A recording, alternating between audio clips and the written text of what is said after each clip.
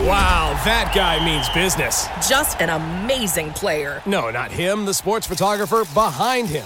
What? He has a business bank account with QuickBooks Money where he earns 5% annual percentage yield, so he's scoring big on and off the field. You might even say he's the MVB. MVP? The most valuable business. Making your money work harder. That's how you business differently. Intuit QuickBooks. Banking services provided by Green Dot Bank. Member FDIC. Only funds and envelopes earn APY. APY can change at any time. Businesses count on IT heroes to save the day, every day. And whether you're going into your office or working from home, you need an integrated PC solution. You need the unrivaled, built-for-business PC platform that gives you performance, security, manageability, and stability for your entire PC fleet. The Intel vPro platform. It helps you take care of business and can remotely update, restore, and secure your PCs even if a system is outside of the firewall. Intel vPro. Built for what IT heroes do. Built for business. No product can be absolutely secure. Learn more at intel.com/IT heroes.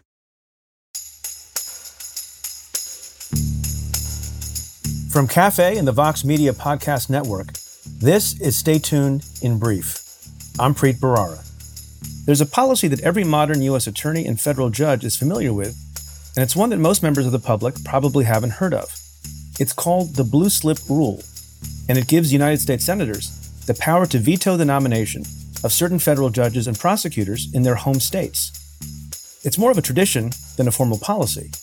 The words blue slip don't appear in any law and certainly not in the Constitution. But it's one that has allowed individual senators to exert important influence over the federal judiciary. Some consider the custom a valuable check on the power of the president. Others think it's anti-democratic and slows down the confirmation process. That debate is no longer academic.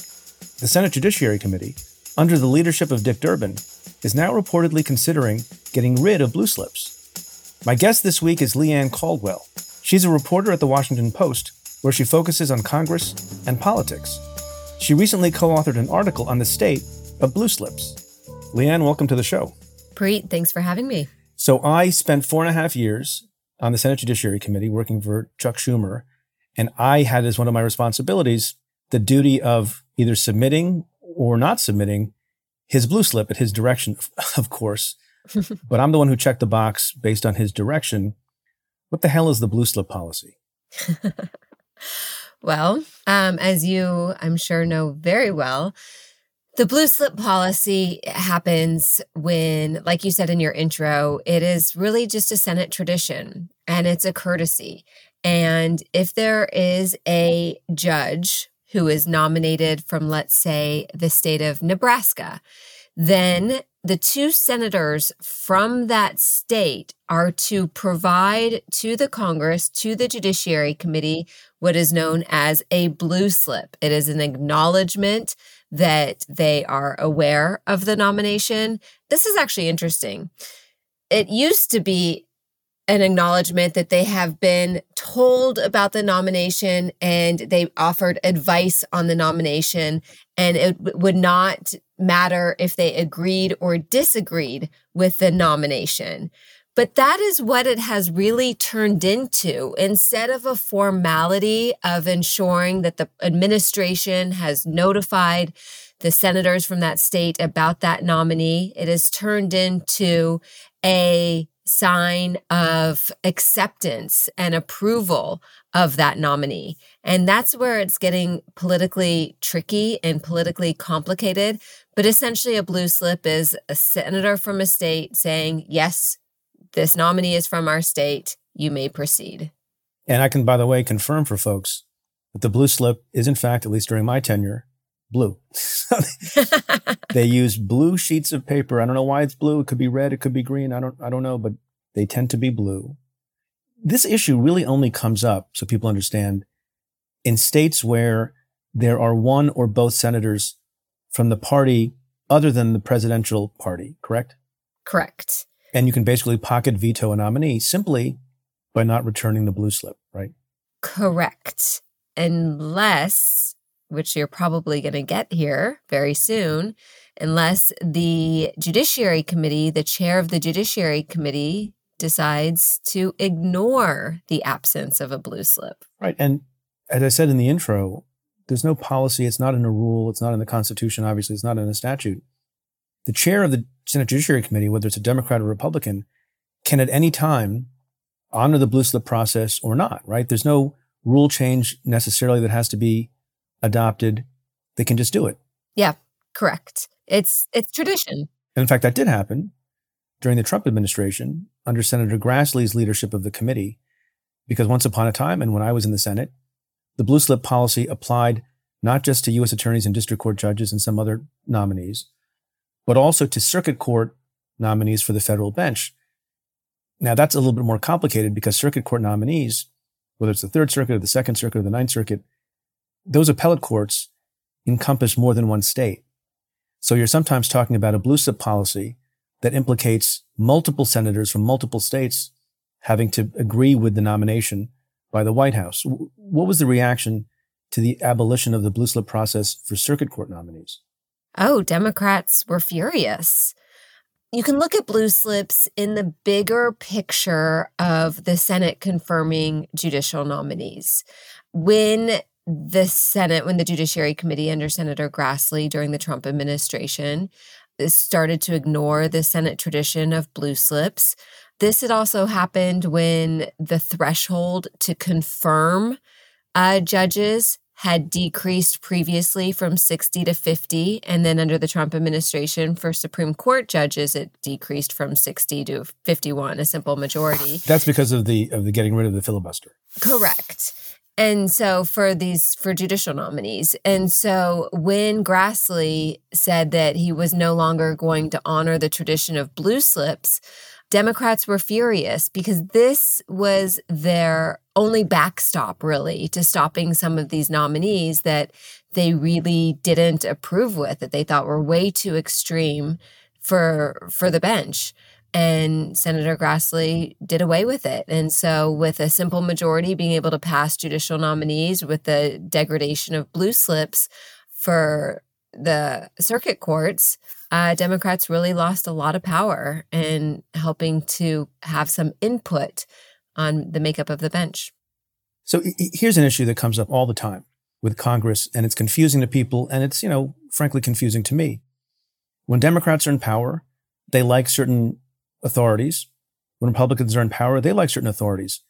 And this argument that people make that what's good for the goose is good for the gander seems to be at play here again, whether it's the filibuster or it's removal of people from committees.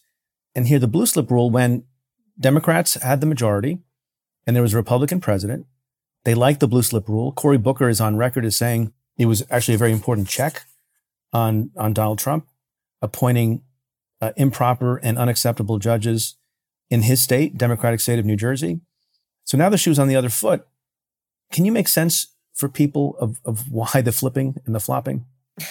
Yeah. No, not really. I mean, it's just when people have power, they want to exert as much power as possible and they want to get as much done as possible. And so a lot of times people just think in the moment. They have 2 years. They know they have 2 years of judicial nominees with Biden in the White House, with a Democratic Senate. So if the Republicans are going to politicize and to what they say abuse the blue slip process, then they threaten to get rid of it. But as we all know, Democrats are not always going to control the Senate, and there is not always going to be a Democrat in the White House. And so the age of retribution is alive, very alive in these moments. Is some of the politics here or the foresight here, does it have to do with the fact that Democrats are worried that as soon as Republicans get control of the Senate, they're going to abandon the blue slip policy anyway? Yeah. So why not do it first and have the benefit of that flexibility for the last 2 years of the Biden presidency? Is that what's going on? Yeah, that's part of what's going on. Yes, that is absolutely true.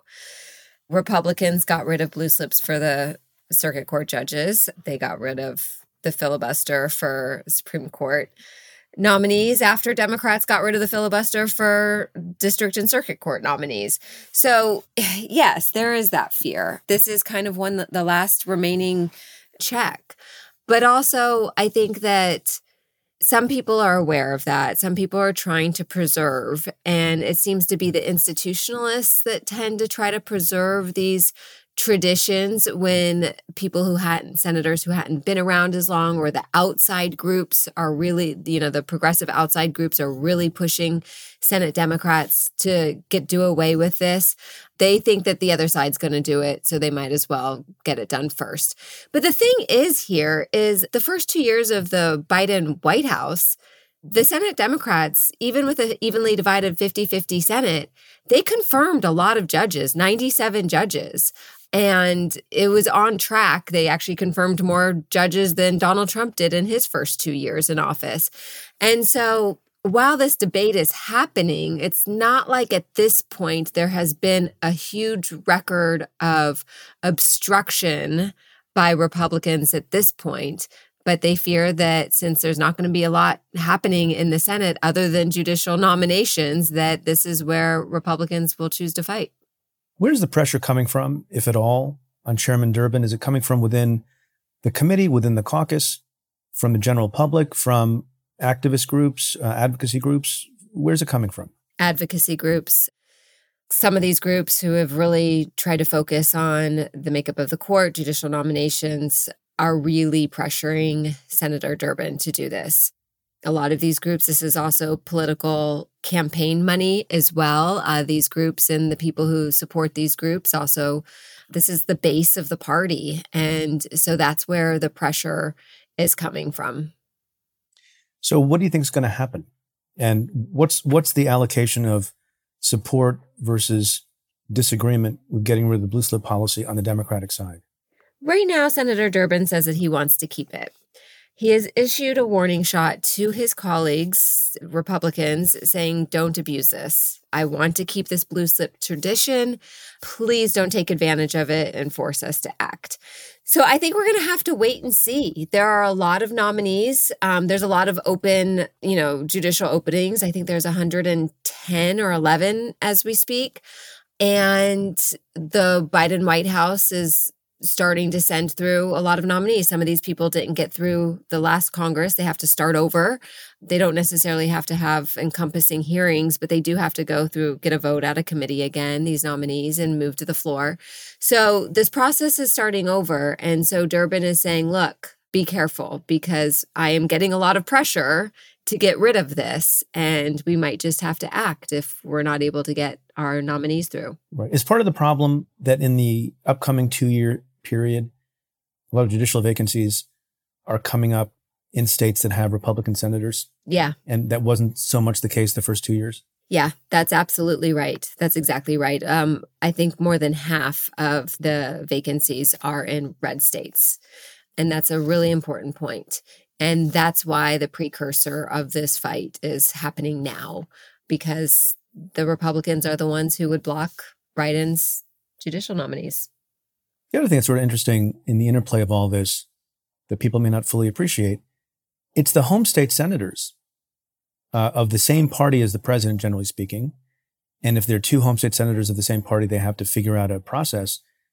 But if you have a state that has one home state senator of the same party as the president, it's basically that senator who makes the recommendation to the White House for who should be the district court judges and who should be the United States attorneys. So there's already this process of advise and consent if you're in the same party, right? Yeah, absolutely. The White House tries to work with the Senate, the party, especially when Democrats are in control right now, because they don't want any problems. They especially don't want problems with members of their own party. That becomes a big headline. And that's something they absolutely want to avoid.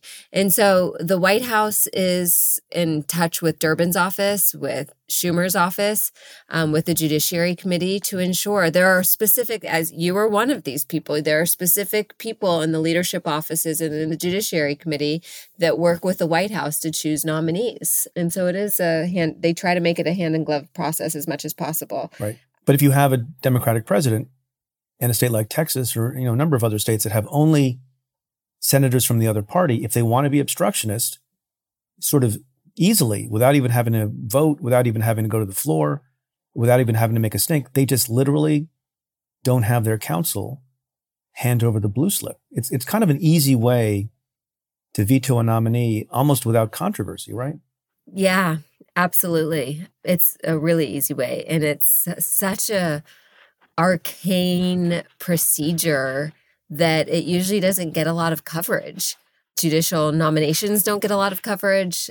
Blue slips are hard to understand, but also it's a very, very easy way for an opposing member to stall a president's agenda through their judicial nominees. It's such an arcane process. Just I'll end with a quick anecdote before asking you a final question.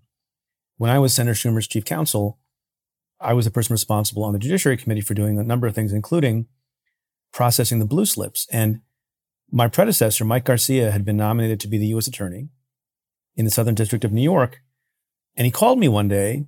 He's like, is there a problem with Senator Schumer? Is he not supporting the nomination? Actually, he didn't call me. He had an associate call me, so it wasn't him doing it.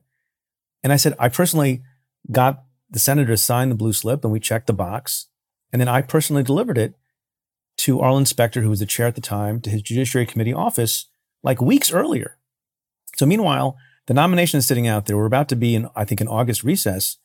And he's trying to figure out where he's supposed to live, where he's going to put his kids in school. Is his nomination in jeopardy? So I go down to the Judiciary Committee office and I'm friendly with the folks there. And I said, what happened to the blue slip for the pending U.S. attorney in SDNY? And I said, well, our clerk handles that and processes it. He took off to study for the bar exam. So let's go in his office and see. And there's like a closed office. It hasn't been used in weeks. And there in the inbox is the inner office envelope from Senator Schumer's office to Senator Specter's office with the blue slip that literally has the fate of the future career of a nominee from the president just sitting collecting dust. So separate apart from whether or not That's it's amazing. anti-democratic or not, that's kind of crazy. And but for the fact that we sort of knew each other and had mutual friends, that would not have been undone. Yeah, that's incredible. That's literally like it got lost in the mail. Got lost in the mail. I hope that guy passed the bar exam. Are there any other things you think in the coming 2 years that will be focal points for the battle on judges? So it's a great question because it's important to remember the context is that in a divided government with a Republican-controlled House, there's not going to be a lot of legislation that gets done. And so as Senate Republican leader Mitch McConnell likes to say that they are in the personnel business. The Senate is in the personnel business. A lot of their job is just to get the president's cabinet and officials running and the judiciary. And so this is really what Schumer is going to focus on. This is what Durbin is going to focus on. He has big, big goals. I talked to him about it right before Christmas, even before this issue. He was talking about his goals for the judiciary, remaking the judiciary. So because a lot of these vacancies are in Republican states, and because other than the debt limit, they're not going to have that much to fight over, a lot of these battles are going to take place, partisan battles over these nominations. Indeed, they will. And if there's a Supreme Court vacancy, let's see what happens. Yes, of course. Leigh Caldwell, thanks so much for joining the show. Preet, thanks for having me.